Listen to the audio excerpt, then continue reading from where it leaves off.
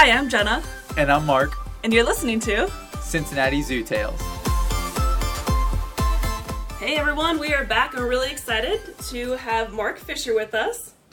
Yeah, guys, Mark is our VP of Facilities, Planning, and Sustainability here at the Cincinnati Zoo. He is our green guy, our go-to guy when you need something made sustainably, make it as green as possible. He knows his stuff. We're really excited to have him on. Welcome to the show. Thanks for having me. Yes, I feel like you're really good at getting things done. Like if there's something that needs to be done, go to Mark. You make it happen. If nothing else, we get things done. Yes, well, I mean, that means a lot. Sometimes things can move slowly. So we said your title, but tell us what that means. What do you actually do? Okay, so I am the support officer for the facilities team at our zoo. So what does that mean? So at our zoo, facilities is the idea creation, development, design, and construction of the new stuff. It's all Rue Valley, Africa, etc. And then the other half, roughly, is maintaining said zoo. So maintenance, horticulture, security, etc. I'm also been lucky enough to be tied into our farms up in Warren County and Claremont County, which a lot of people don't know about, as well as helping us maintain a positive, loving relationship with our friends and neighbors in Avondale. Yeah, you do a lot. Yes, all very important work, off-site and on-site at the zoo. What's your background like? Tell us a little bit about yourself. Sure. So I'm not from anywhere. I grew up in the military, but my dad retired here. So when I went to Lakota and then to UC for civil engineering, and then I worked for Turner Construction for 12 years, half that at the zoo. So that's how I got to know people here. And then in 2006, there was an opening, and the director at the time, Greg Hudson, who's now running the Dallas Zoo, offered me a job, and I took it. And that was March of 2006. It's been a crazy, wild ride ever since. Yeah, and what a way to get into the zoo. Like, you probably didn't graduate thinking you'd ever work for a zoo, did you? No, not even a little bit. But I would say after working here with Turner, I got a glimpse into the potential of the zoo and the awesome people here. So that's what attracted me. And to be honest with you, the zoo was a total disaster. The infrastructure had been neglected for 50 years. The money was upside down. The morale was in the tank. As an engineer, I looked at all those things and thought, well, that's an opportunity for me to help make things better. So, and I just really enjoyed the people. So when I got the job offer, I didn't even think about it for 5 minutes. That's awesome. Boom, done, turning my 2 weeks the next day. And I think of it like it was the animals. Like, you know, most people are like, oh yes. yeah, I could be an accountant anywhere, but why wouldn't I be somewhere where I can see animals on a daily basis? But that's awesome that the people drew you in, kind of kept you here. Yes. And to say you've helped make things better, that's probably a bit of an understatement here. So you've got a bit of an engineering background, but what got you so interested in sustainability specifically? So I've always had a personal passion for sustainability, and essentially just lowering my personal footprint on the earth, and also how I can do that through my profession, right? So that's always kind of been there. It was a little bit limited on when I was with Turner. It really wasn't a thing back then, to be honest with you. Sustainable design, it just started being talked about. Yeah. And what happened when we came here, and what was the nice thing is, quite honestly, there was a lot of low-hanging fruit. I mean, this place was a friggin' disaster. Let's just be blunt. And so what that means is lots of opportunities, like really quick, for quick wins, to get in there and make really subtle changes. With our own team, we didn't have a bunch of fancy consultants. We just got in there and started doing what we were good at. Started seeing dramatic improvements.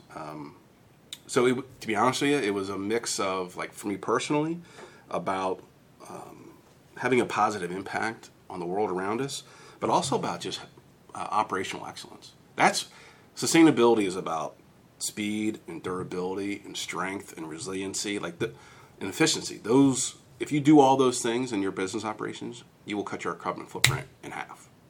So it's not an either or. So it's a mix of, we need to do the right thing here. We need to lower our footprint. We need to save the polar bears. We need to improve people's lives in our community. But we're going to do that by being smarter and better how we run our operations. So it really is that simple. I know there was like a big change in the water consumption we used here. What was that, and what exactly did you fix? So that journey started back at the old, what is now Night Hunters, which used to be a cheetah facility and a painted dog facility way back. When I first came to the zoo, I was taken to that spot because I asked the question, where's all this freaking water going? At the time, in 2005, the zoo was the largest water user in the city of Cincinnati at 250 million gallons Wow. per Wow, year. that's insane. Per year, every year, and $600,000. And no one was even asking questions, where's this water going? So I asked that question, and when they took us to that site, next time you're at the snow leopard exhibit, through the mesh, look behind you, and you'll see an old stone wall, and there where that stone wall was an old leak. Oh. And we hadn't fixed that leak because we were lazy. Really? So people knew about it, but we just didn't. All kind of excuses. Oh, it was going to be too hard. It was something. It was the tree is in the way, or we had to shut down an exhibit. That's all translated into we were lazy as an organization. So we decided to be less lazy. So we got in there and we fixed it. And what we found was a 4-inch water main had broken off, and 99.9% of the water was going into a nearby crushed, buried manhole, combined sewer manhole. All we were seeing was this little fizz coming out the top, so it was kind of wet. 4 inches of water at 90 psi is millions and millions and millions and millions of gallons of water per year. So we fixed it, and as far as we can tell, that leak had been happening for at least 37 years. Because Pat Callahan had said it had been there ever since he had started, which at the time had been 37 years ago. I've been to the zoo for 2 weeks when we got into this. And that's really what started it. Is like we found out how much total water we're using.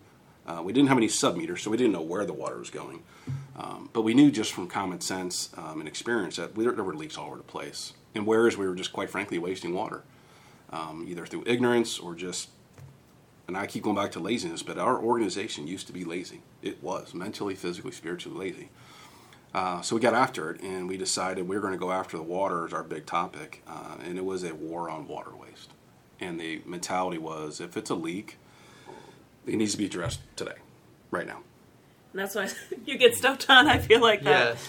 I mean, it's a big deal, and it's like not only is it better, responsibly, but for the zoo saving money.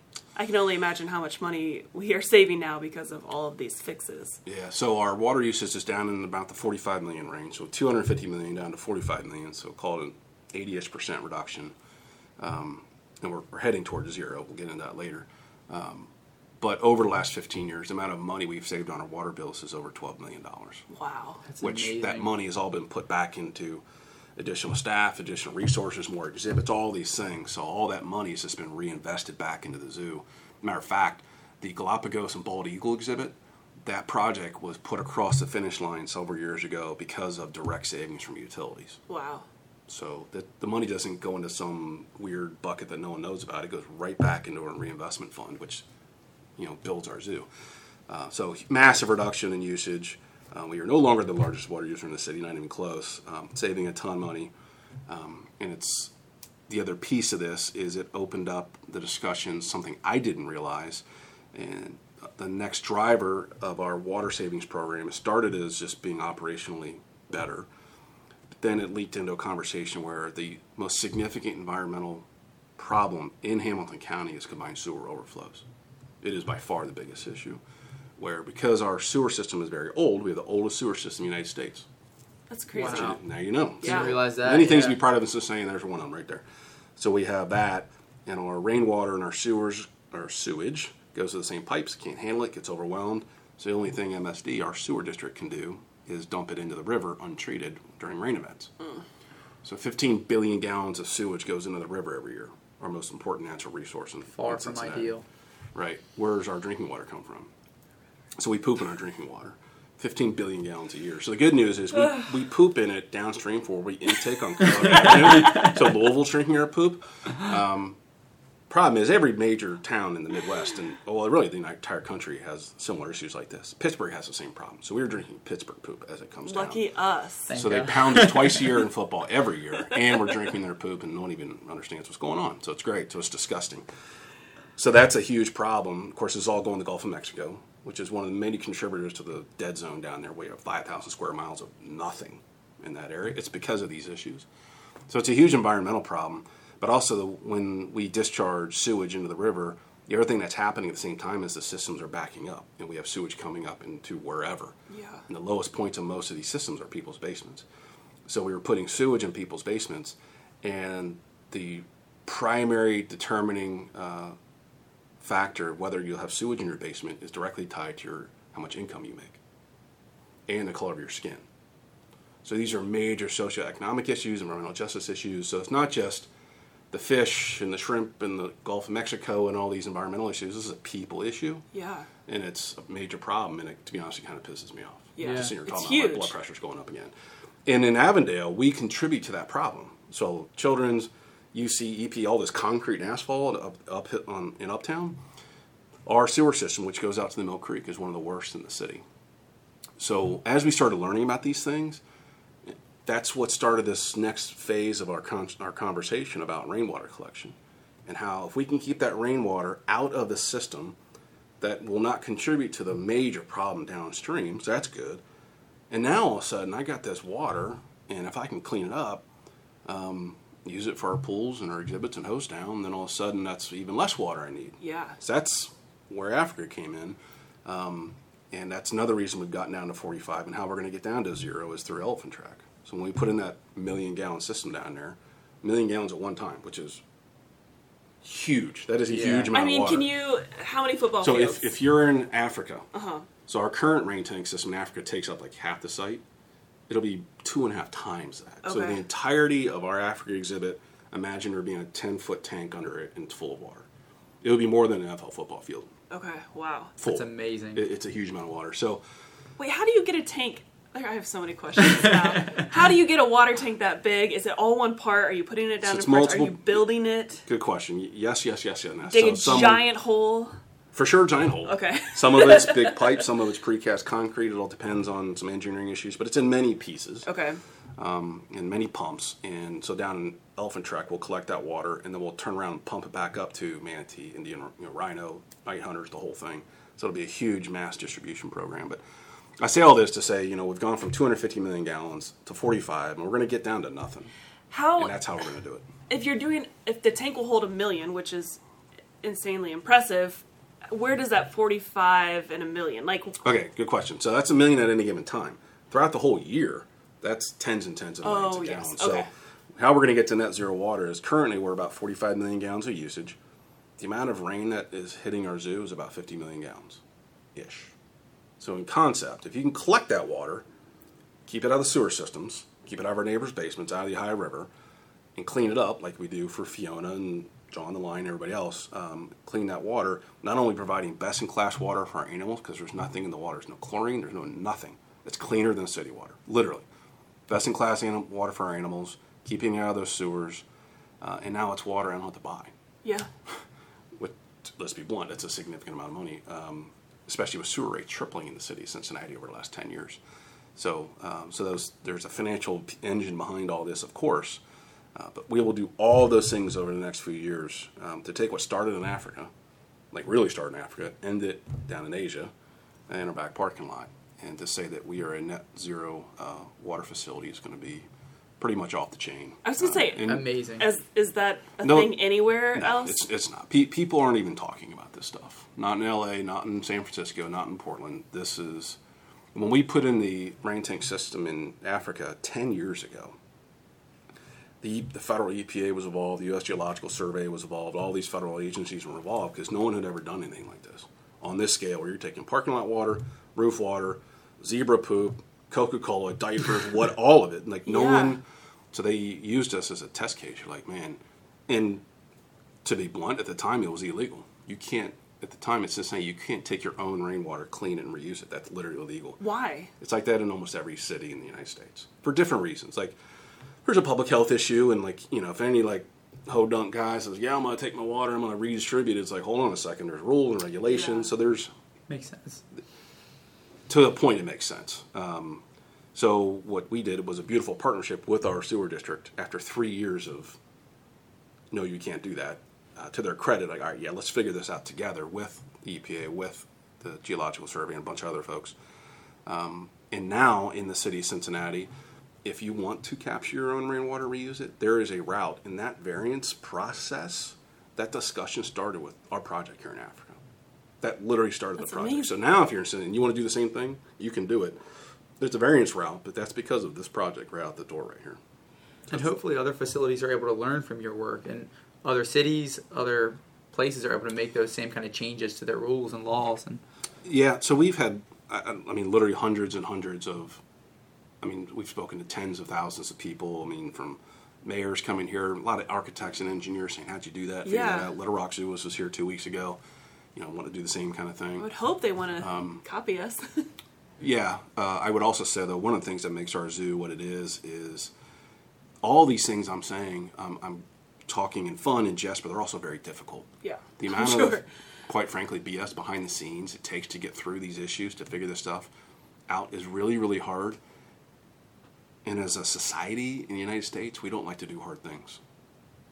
That's why these things. Why aren't everybody else doing this? Well, because it's hard. Yeah. Even though at the end of the day we show success, and I got 10 years of data to show bang, bang, bang, bang. You're like, well, how come everybody's not doing this? Because it's friggin' hard. And our zoo does hard things. It's not afraid to get dirty and break the rules and make things happen. That's why. That's the difference. I was going to say, I have so many questions about just the process of it. Like, how did you get the idea, or how did you know it would work? How did you know what to put underground to collect everything if it hadn't been done before? Like, where do you even start with that? So that's a good question. I would say it's a little bit of one of the things that makes our zoo click, and this is a lot of credit to Thane Maynard and Nate Janicki, is people here are allowed to think creatively and don't be afraid. We don't need to be afraid about ruffling some feathers every once in a while, breaking some rules, and trying new things and making mistakes. That's the first thing. I would also say what our facilities team, your zoo's facilities team, is good at. We are like the classic hillbilly engineers. Like, so it's just that common sense on the ground. Like, wait a minute, here's a problem. We don't need to overthink this. Yeah. Like, the idea of capturing rainwater and reusing isn't like a new idea. They've been doing it forever, literally since time began. It's just over time, as a society, we've become more sterile and rigid and sucked into the rules that some make sense and some don't. Next thing you know, and the lawyers get involved, and next thing you know, you can't do anything outside of this little box. Well, that's how you get to where we're at. Yeah. So we're unraveling that in a very smart, open way, so that we're always being transparent with folks, whether it be the health departments, MSD, the Waterworks, all these different folks, saying, hey, let's do this together. Let's learn from our mistakes. And that's kind of the cool thing about the zoo is we're not a developer. We're not like some third party in and out. Like, we're here for it. We've been here longer than all these organizations I'm even talking to. Yeah. So the idea that, hey, we'll do this together as a partnership, and if it doesn't work, I'm going to own it. So you have no risk, right? So they like that. And we're the zoo. And to be honest with you, after 15 plus years of doing it and showing that we know what we're doing, there's a built up trust and a brand there that allows us to do things that other folks, those same departments, would be like, yeah, we're not doing that with them. So that's the power of the zoo. So to take our brand and what we've been doing and then work with these agencies to say, all right, there is a way to do this. We're not going to just open up the floodgates, but we're going to allow other people to then take what we've learned with the zoo to maybe go down a road that we wouldn't have gone down a decade ago. That's pretty cool. I think you made a good point that it is really hard to do these things. When something's hard, it kind of, you get pushback and you're like, well, is this really worth it? Do I want to keep trying? Do I want to figure this out? So kudos to you guys. I don't know how you did it. Can you simplistically explain what's going on under Africa, how the water gets cleaned? Because I'm sure, like you said, it took years to figure out. You had to convince other businesses, companies to trust you guys. Thankfully now we have relationships built up, which helps and goes a long way for future projects. But I guess, first of all, it's amazing. And second of all, tell us what's under Africa. We have all these moats. We have, the Hippo pool that is all 100% rainwater. How does that work? How do we keep it clean? Yep. So the Reader's Digest version of that is Africa used to be our old main parking lot. So some folks might not know that. So when we sat down back in, 2009 to start talking about it, one of the things we talked about was we have this big, ugly parking lot, and it's in a valley. So from the education center to the elephant, all that drains down into into Africa. So just, again, this hillbilly engineer is like, wait a minute. So there's about a third of the zoo is going to drain into the site. So how do we capture it? That's how the conversation started. And then it got complicated with all the different things. But that was the concept. So after 3 years of discussion and engineering and back and forth and yes, no, yes, no, yes, no, we said, let's go. And what's under Africa, and I'm oversimplifying this, it's a massive gravel pit with some significant pipes in it. And it's, if you're a painted dog, that's where that's the end of it. And it goes like halfway up the savannah. So next time you're at the zoo, if you're looking at the like if you're looking in the savannah, about halfway there, down to Painted Dog, under that ground is a massive gravel pit with huge pipes. And we use the moats to help channel the water through the exhibit, and it starts up a giraffe. So all those moats are tied into other moats and other bodies of water, even cheetah ties down. It eventually makes its way down to that gravel pit with the pipes. We then collect that water and we send it into the basement of the birdhouse. I had no idea. In the basement of the birdhouse, if you walk in there, there's a pretty high-tech membrane filter, which is like 0.02 microns, which is like really small. That's our primary filtration at that point. That water then gets distributed into the other facilities, into their filtration areas. So like Fiona, for example, we take this water, which is already very clean, and then we put it into Fiona's pool's filtration system, where it gets hit with sand and ozone. So it gets treated 3 times. One, naturally, because as it goes through this system, it's constantly being contacted by sand and gravel and grasses and plant and all these things, and it's rainwater. So it's already pretty clean. By the time it gets into that first filtration system, I'm not saying you should drink it, but it'd probably be fine. Then it goes through that membrane, that UV, or that membrane called UF, ultrafiltration system, and then it gets hit through sand, and then it gets hit with ozone. This is as clean as water as you can possibly imagine. So we collect it under the hoofstock, go into the birdhouse, back over to Fiona, and that's just one example. The other, we have pipes that go into Lion, we have pipes that go up to Cheetah, we have pipes that go into Painted Dog. All those facilities, all that water is rainwater. So is that what I'm using to hose and clean, or if I turn the sink on and fill a cup up with water and drink it from the Hippo building, is that the same or is that separate? So when I say, that's a good question, when I say net zero, what we actually mean there's no non-potable water use will be coming from the city. So for example, it's pretty much everything except for drinking water. Okay. So like the sinks, or even like the Mountain Dew machines up at the zoo, like that's all city tap water. That's a whole nother thing. 20 years from now, we'll be making our own drinking water too. But that's phase 4.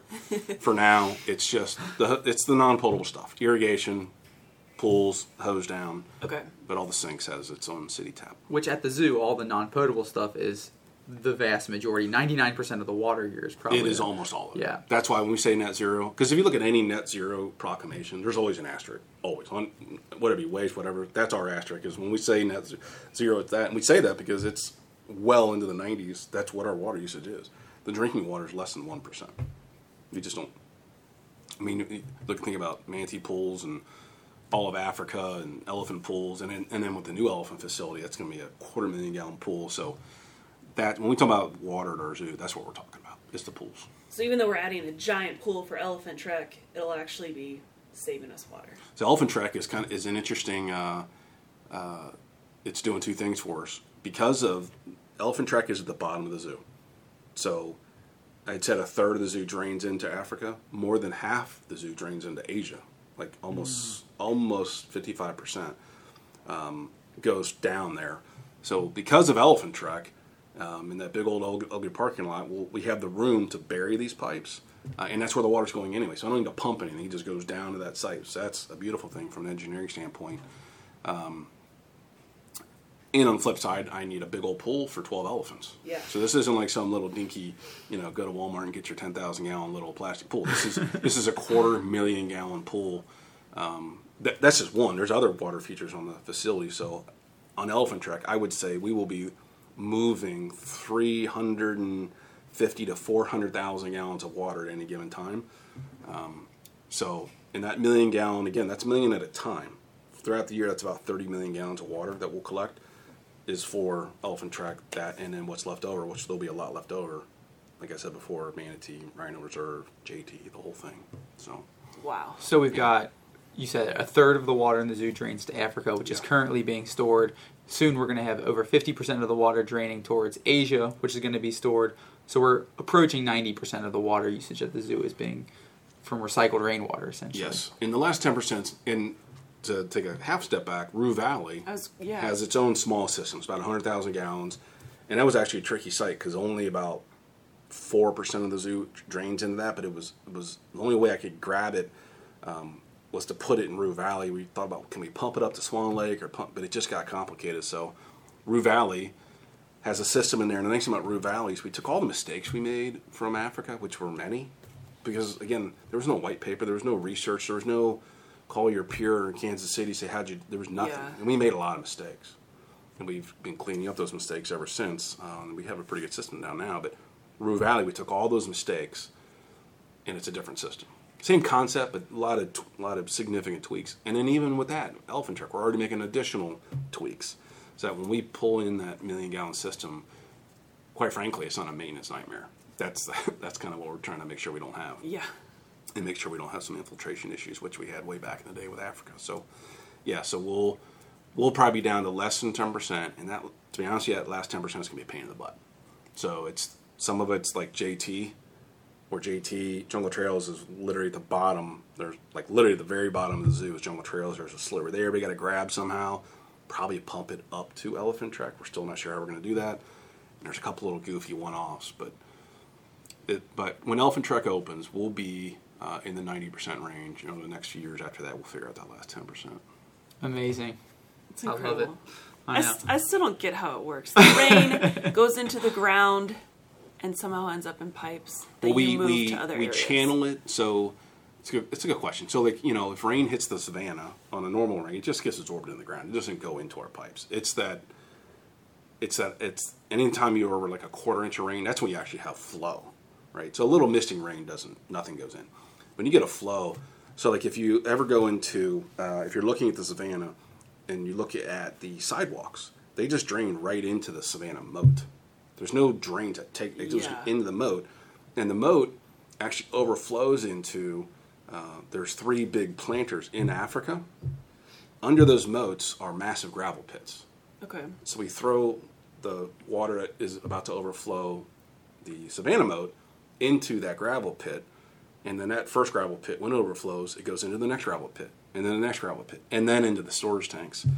And same thing, like if you're looking at giraffe, those moats are for 2 reasons. One, to keep the giraffes off the trees, but also that's how we funnel the water through the site, and all those moats are connected with pipes. So that water, if there's enough rain, it will get down there, and it gets into the savanna moat. So all that stuff is tied together. You never see any of this. I've worked here since 2009. Most people work here don't even know about it. Know It's this. like, that's worked why this in podcast this area is amazing, from right? 2009, yes. So I need to do this for the whole staff. But Oh my gosh. I think the point of it is when we're designing our exhibits, this is what we think about. Like every little thing, like how do we make this as energy efficient as humanly possible? How do we be more efficient? How do we make our own power? All these things. The water management. How do we think very critically about these things to make sure that we're lowering our impact on the earth, on our neighborhood, et cetera, et cetera. And a lot of those things, if you're thinking about it during the initial design phase, you can do them very cost effectively. It's when you do it like, right before construction starts, like, hey, are we going to go green on this project? And how do we get some lead points and all this other stuff? And then it gets really expensive because you'd already designed a project and the ship has sailed and so people bail on it. We think about sustainability as we're putting crayon on the initial sketches. Like, how are we going to use this project to lower our footprint on this earth and have an impact on our neighbors in Avondale? That's just how we think. And that's unusual. Yeah. That is not typical. Which makes me wonder what your daily job is like. Are you always looking to I'm sure you're always looking to the future, but like on a day-to-day basis, are you helping on these projects? Are you overseeing anyone? Or are you like always dreaming up the next thing? Like, what do you do on a daily basis? Is that that's a crazy one. question. That's a tough one. I would say, first of all, our zoo's facilities team is kind of like an embarrassment of riches. I mean, we have people on our team from Dean Violetta and Tony and Chris and Steve Fultz. I mean, just go down the list. I mean, it's just insane how many good people we have on our team that have that same heart and passion to make a difference. So I don't need, it's not like me holding her hand. Like, this is what we do in this department. Like, no excuses, let's get her done. So we have a great team. So let me start with that.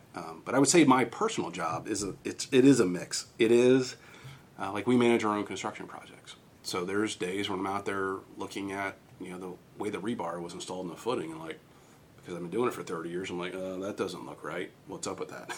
To thinking about what's after more home to room. So there's already sketches that Dean and I are working on about 2030. And the future of City Barn, and how we're going to move more things off site so we can open up more room for exhibits. And the maintenance department eventually will be a massive exhibit. So that's part of my job, is to be thinking 4 or 5 steps ahead. working with folks like Chad and Reba and Jenicky. But that's what my department does. And so my job, the beautiful thing about my job, it's a mix of into the nitty gritty detail, but also thinking long term. Yeah. With concepts and ideas. Because you're managing all different types of departments and people, but then also projects, and helping come up with those ideas too. So. Yeah, so it's the you have the full spectrum of idea creation and then execution. And our zoo, as a general rule, goes from idea creation to got it done in like blazing fast time. Some folks that have been at the zoo for a long time maybe don't really see that or appreciate that because they've never been in the real world like I have. But trust me, we go lightning fast. And even talk to other zoos.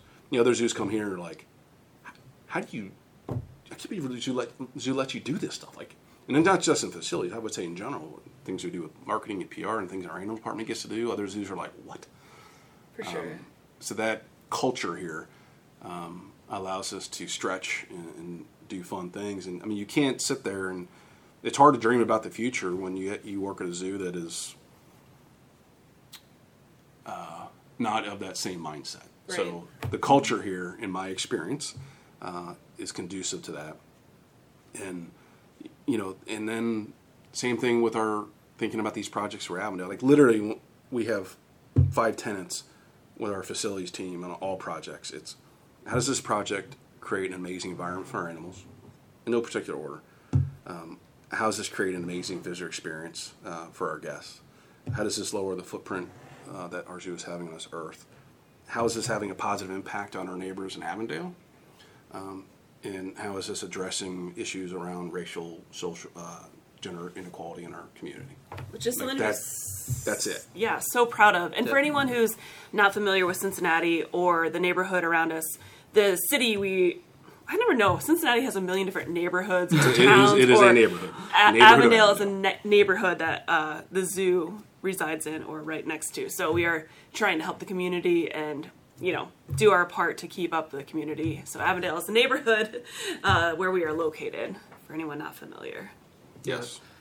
Mark, I am curious though. You talked about, how our water consumption and us saving more water, it really helps address some of these economic injustices. It really helps us address a lot of, obviously, these environmental changes that we're trying to make here. But when you're designing an exhibit, obviously water consumption is a huge point that you're trying to hit. But what other ways are you trying to address energy usage while designing? So the Cincinnati Zoo has more on-site connected renewable energy than every other zoo in the United States combined. Good job. Okay, next discussion. But and it's not enough. It's not enough. So whenever we do an exhibit, so Elephant Track's a good example because it's so huge. It's like, okay, there's 3 things we do with energy here at the zoo. First and foremost, how do we use less? That's the most important thing. Use less energy. Then let's make sure we're making our own whenever humanly possible. And then third, what is left over that we need to buy, where's that coming from? Let's make it smart. But it's in that order of sequence. So Elephant Track, we're putting in geothermal for the heating and cooling and all the super insulation and all these things that we do on pretty much all jobs, to be honest with you, we blow through any and all requirements by far. Like for our lead credits, we always get the max on energy every single time. It's just what we do. Best pumps, most efficient, all these things. But because of Elephant Track, that forced the finalization of the conversation of the current shared parking lot we have with the VA, between the zoo and the VA, that's being developed literally right now. It's mostly developed now, but we're going to finish it off. Part of that project is needed because of Elephant Track and losing the parking. So that's a domino. So because of Elephant Track, we have to finalize that project over there between the VA and us. We will be putting in a 3 megawatt array on that site. Solar panels. Yeah, solar panels, which is twice as much power as our current array that we put in a decade ago. So part of our net zero plans is energy as well. So this is how Elephant Track is pushing on these issues. So 10 years later, same rough square footage, twice as much power, just because panels are twice as much powerful as they were per square foot than they were a decade ago, almost. And that will get us from, currently we're about 22% of our power comes from the sun, like for the whole year. in certain days where you actually push power back to the grid. But so 22%, that array will get us close to 70%. Wow. So we're getting there. And this doesn't include the 25 megawatt array we're putting at our farm starting this fall, which is actually 4 times as much power as we will use in any given year. So we'll have other people buying into that array so they can achieve their net zero goals. So not only, it's like a community net zero party is what it is. Just like a big love fest out there. That's amazing. So, and the idea is that, and then we will be coupling batteries with that array, which will help with our resiliency and our backup power to be a true microgrid if and when we want to be, which helps us on the financial side of things and all these. And all this is done through a fairly complex financial engineering exercise called a PPA. We won't have time. That'll be another podcast. Yeah, there we go. But the point is, no capital for the zoo. It's a big partnership. Malink and some others. It's beautiful, just like our array 10 years ago. And long term, it will save us an obscene amount of money. But in the short term, it will dramatically slash our carbon footprint even further than it already been cut. So 2 things. One, around here, so the zoo was built 1875. Yep. And the city built up around the zoo. So we've run out of space, basically, here at the Cincinnati Zoo. And so we keep talking about parking lots. When I came here as an intern in 2009, the Africa area was half still parking lot. And since then, we have now destroyed another parking lot to make Elephant Trek. And obviously, we're putting the rain catch, I almost said barrels, they're not barrels, much bigger Big than that rainbow. tank. Really big rainbow. Underneath these, but also then we have another parking lot where solar panels were put above your cars. So your cars are shaded, we're getting energy from that, and now we're doing another parking lot because we took away one outside of the zoo, solar panels. Okay, all of that costs a ton of money up front, right? Is that stressful when you're asking for that? Or like you've mentioned, the zoo is pretty great about taking these, but was that a hard push at first? Like you probably have to pay a lot, but you get a lot more back. It's like an investment. Yeah. long-term. Like, Well, is it hard to convince? That's a complicated question to answer. For example, solar, the way those deals work in Ohio, because we're a nonprofit and we can't take the tax credit, you do those through a third-party purchase power agreement. That's a PPA. So Malink Corporation, I know for so that's so they pay for it. They design it. It's there. They own it. We don't even own the array. Okay. Until 7 years later, 10 years later. For example, the current array we have, we bought it 3 years ago with an ROI on that purchase of 5 years, which is solid. Yeah. And we paid it off early. So now our electric bills are $200,000 a year less forever. Wow. Right? Or at least for the rest of my career. It'll be the same way with the new array. So all these projects take a mix of creative financial engineering, which again is hard, and that's where their brains start exploding, like, I'm done with this. We keep pushing. Our CFO, Lori Voss, is amazing and isn't afraid to stretch and pull and get amazing partners like PNC Bank and others involved. The financial engineering, let's just be honest, is difficult. But if there's a will, there's a way, and if you want to figure it out, you'll figure it out. If you don't want to figure it out, you'll find an excuse. We have no excuses here, so we get it done. And then we also do have a scenario where when we build these exhibits, to be honest with you, 12, 15 years ago, when we would talk to certain donors about our desires to build sustainably and things like that, we weren't sure how to approach that. Like, some people might not like that and all that. I would say now we lead with those conversations that, hey, this is going to be LEED Platinum building. And the reason that's important is because it's important that when we're building exhibits to lower our footprint, and this is going to be a huge win for the long-term financial integrity of our zoo. And donors love to hear that. So they're making an investment in our operating budget, quite frankly. So we're not building these big exhibits, and they're very wasteful, they're very inefficient, they're very cheap, right? And then it's going to kick our butt forever because we're going to pay a ton of money on crappy pumps that don't last, waste a huge amount of energy, and we're not collecting rainwater, so I got a 250,000-gallon elephant pool that now I got to run the hose on constantly. We can't afford that. Yeah. We're bringing in 12 elephants. Eventually, we want a herd of 12 elephants. How much it costs to feed 12 elephants? The way we're going to pay for that, well, one, we're going to grow it up at our farm with our farmer. Yeah, I want to have a conversation about that in another podcast. Yes. But we're going to offset that cost because of our net zero goals. Yeah. So our donors see that as, hey, the zoo is making very smart, very measured, very practical investments with our money and their money that will create an incredible product and is financially prudent for the zoo in the long run. So, like, who wouldn't like that idea? Yeah. It's a win-win. That makes sense. It is a win-win. Well, okay, so we could do like 10 episodes with you. But what would you say is your favorite part of your job, or is there a favorite moment you can remember, or, on a day-to-day, or is there a favorite project you've done, something you're most proud of? That's a tough one. I wouldn't say pride. I would say, just because it's fresh, the project that I would say has been the most impactful for my team, and we just finished it. We put in collaboration with the Cincinnati Reds, Children's Hospital, and Procter & Gamble, we ideated, designed, and built a 1-acre urban learning center for the local elementary school, Rockdale, which is the most incredible urban learning garden center in the United States. It is off the chain. It is so ridiculous.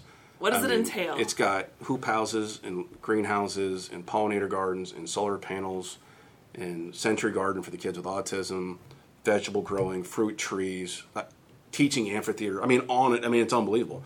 If you're from Cincinnati, swing by and drive through it, and you can walk through it. It is incredible. It was funded through our friends at Children's Hospital primarily, but also P&G and Red support.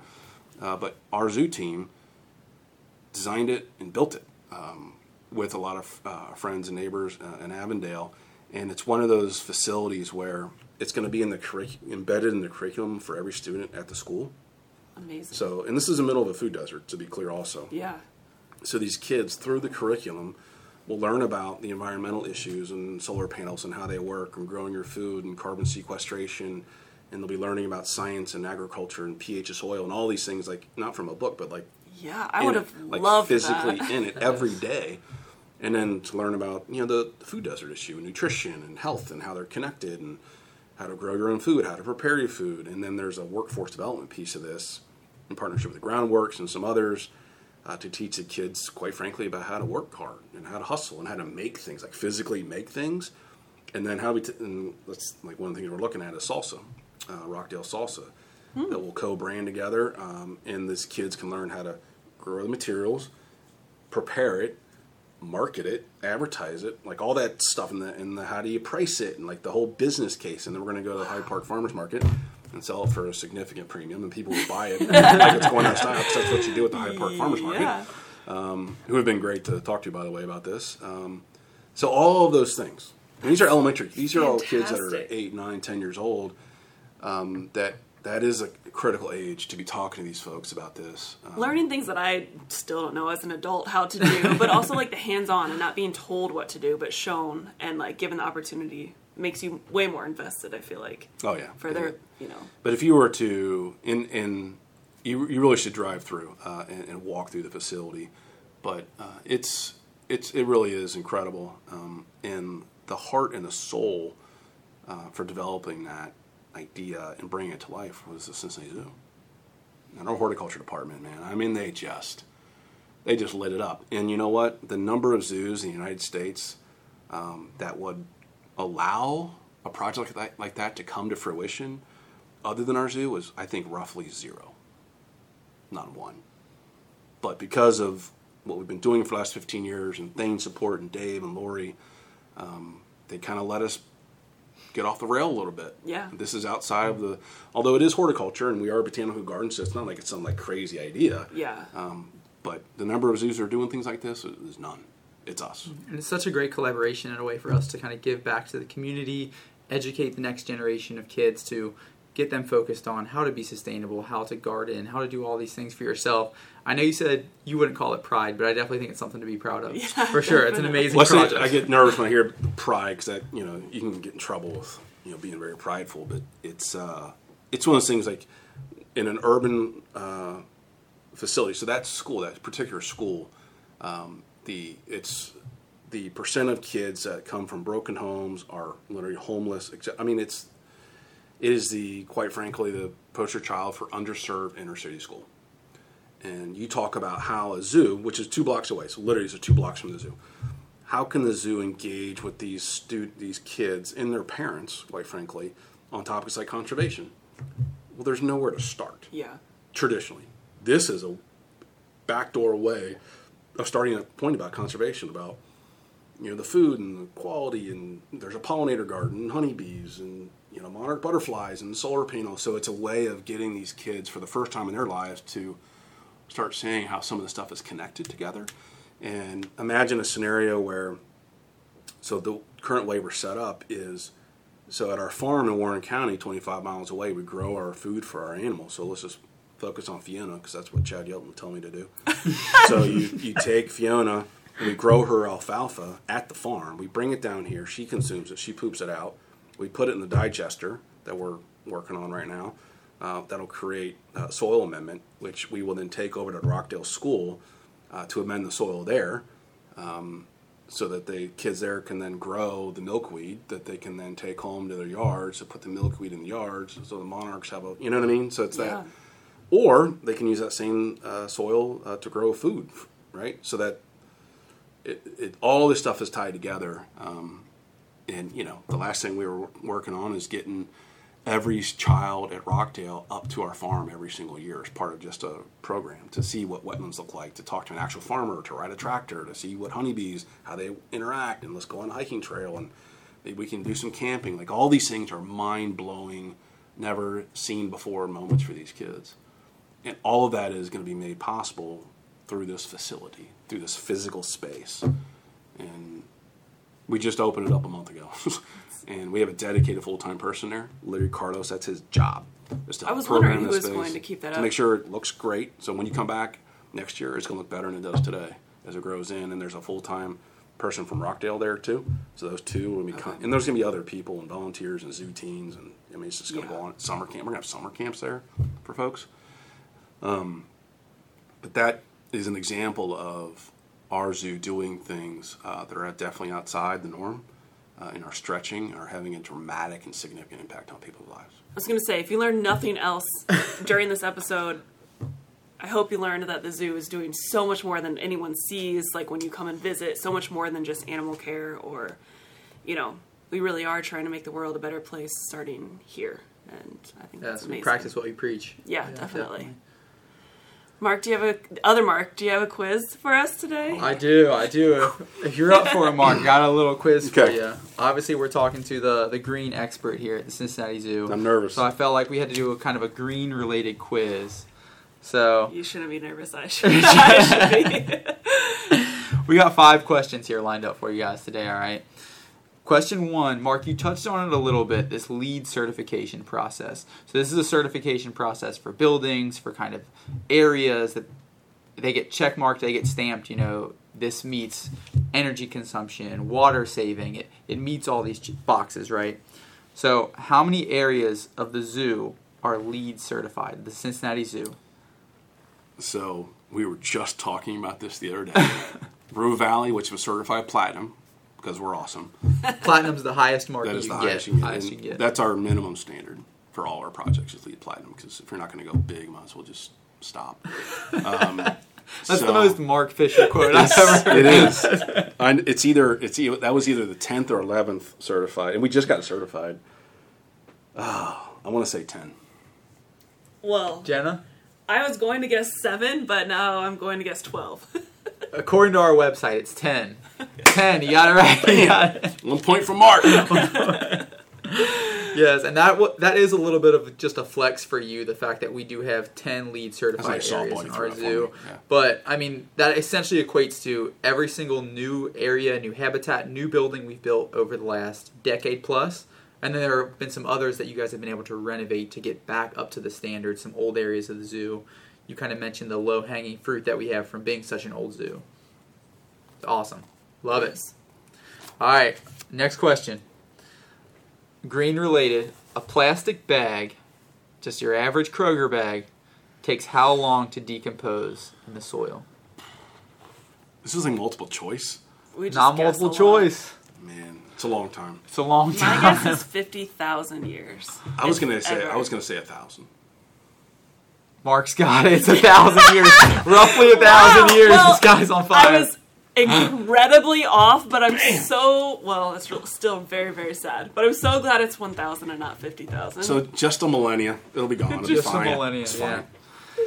And we got rid of all of our plastic bags. Yes, I'm so happy about that. with our awesome partners SSA. Aluminum water bottles now. Gone. Yeah. So happy it's Yeah. aluminum now. Gatorade cans. Got it. Yeah, it's just a couple of the green initiatives we've taken on here at the zoo. No more single-use plastics, no more straws, no more plastic water bottles. We now have aluminum cans I'm serving so as water excited to bottles. see Yeah, that. some of the great things we've done at the zoo here. You know, they say the lifespan for a plastic bag is roughly 15 minutes, and then Yeah, right. it ends up taking 1,000 years to decompose. So if you can, say no to single-use plastics. We've definitely done it here at the Cincinnati Zoo. We encourage everyone else to take it on. All right, Mark, 2 for 2. Okay. And the number 3 here. Recycling one aluminum can saves enough energy to power an average TV for how long? Jeez. What? I was blown away by this statistic. It's like one of those things, you know, you picture what difference does it actually make Yeah. to recycle a can? We done an LED light bulb or? I don't have that. This says your average TV.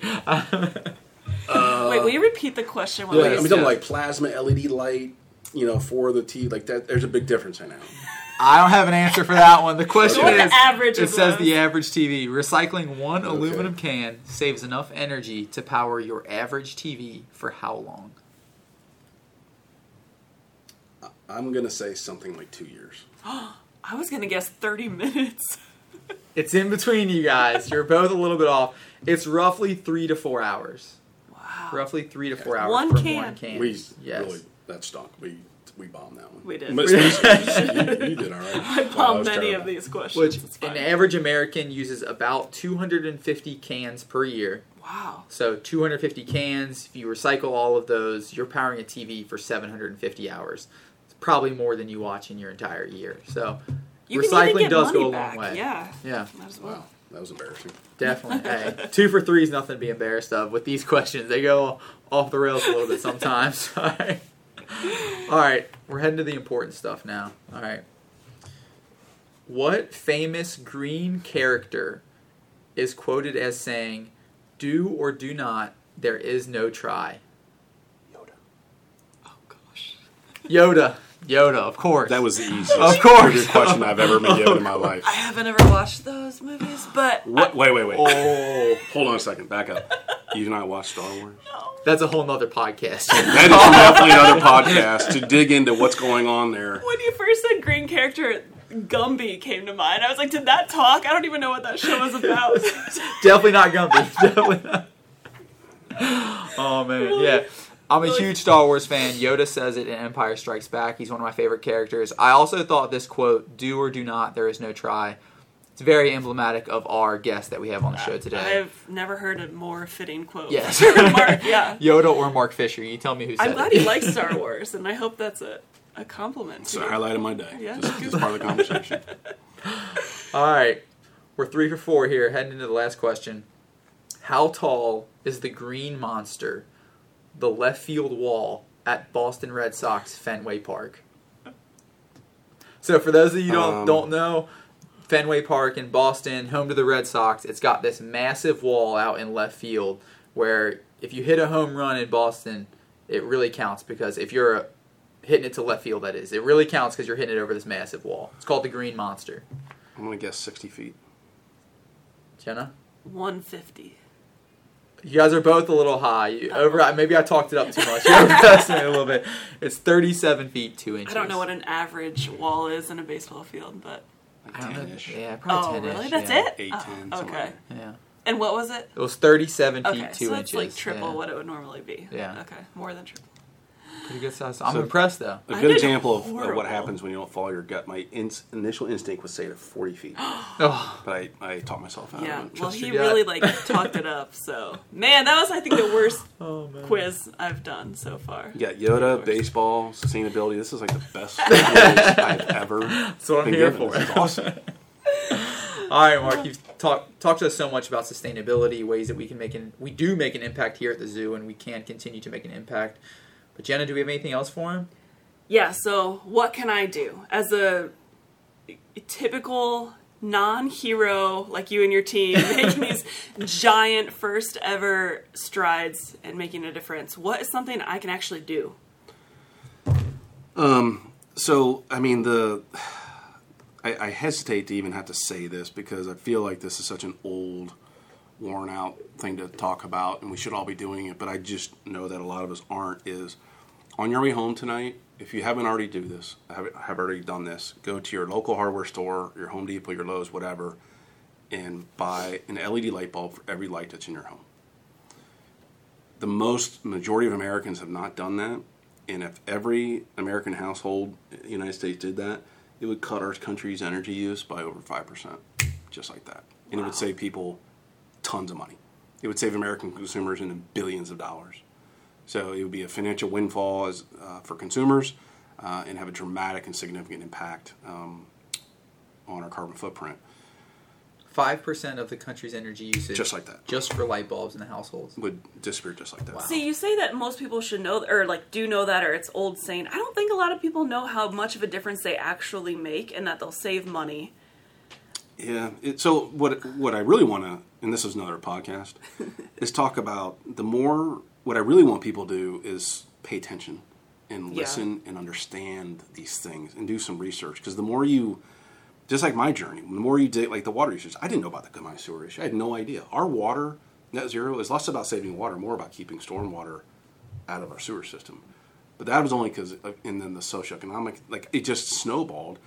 And the more you investigate and research, and I'm not talking like getting a PhD, I'm just saying get on, read some articles, get engaged, follow, individual people's posts that sound interesting. But the more you educate yourself on these issues, the more you'll want to know, and the more you'll connect the dots, and the more you'll understand that I need to get invested in this. This is a big deal. And the good news is almost all these sustainability efforts not only will have a significant environmental impact on your community, it'll save you money. Yeah. It If that doesn't motivate you, I mean, if the other stuff doesn't motivate you, It's usually just like, money will. Your next car, make sure it's an EV, Yeah. I mean, like little things like, long-term paybacks is awesome, So, but I would say, unfortunately, we're still in the light bulb conversation stage. Yeah. And it is significant. And it's so easy to do. You could do it in an hour with one of your kids. and they're cheap, right? Like LED bulbs. Yeah, I mean, 5 years ago, it was like, it's only a 3-year payback, which is still good. Now, typically these bulbs will pay themselves off in 4, 6, 8, 12 months. So and they last 3, 4, 5 times as long. What should you do with the old bulbs, though? What is the responsible way to get rid of them? There's a few, I don't know the answer to that. Yeah, well, it depends on the type of bulb. Like if it's an old incandescent, that can literally be pitched in the trash. There are people like do electronic recycling that'll take those. If it's a fluorescent bulb, you should recycle those. And like most, like Home Depot, IKEA, you can take your fluorescent bulbs and recycle them. Okay, that's good because to there know. is a very small amount of mercury in those fluorescent bulbs. So, but again, just here's my bulb.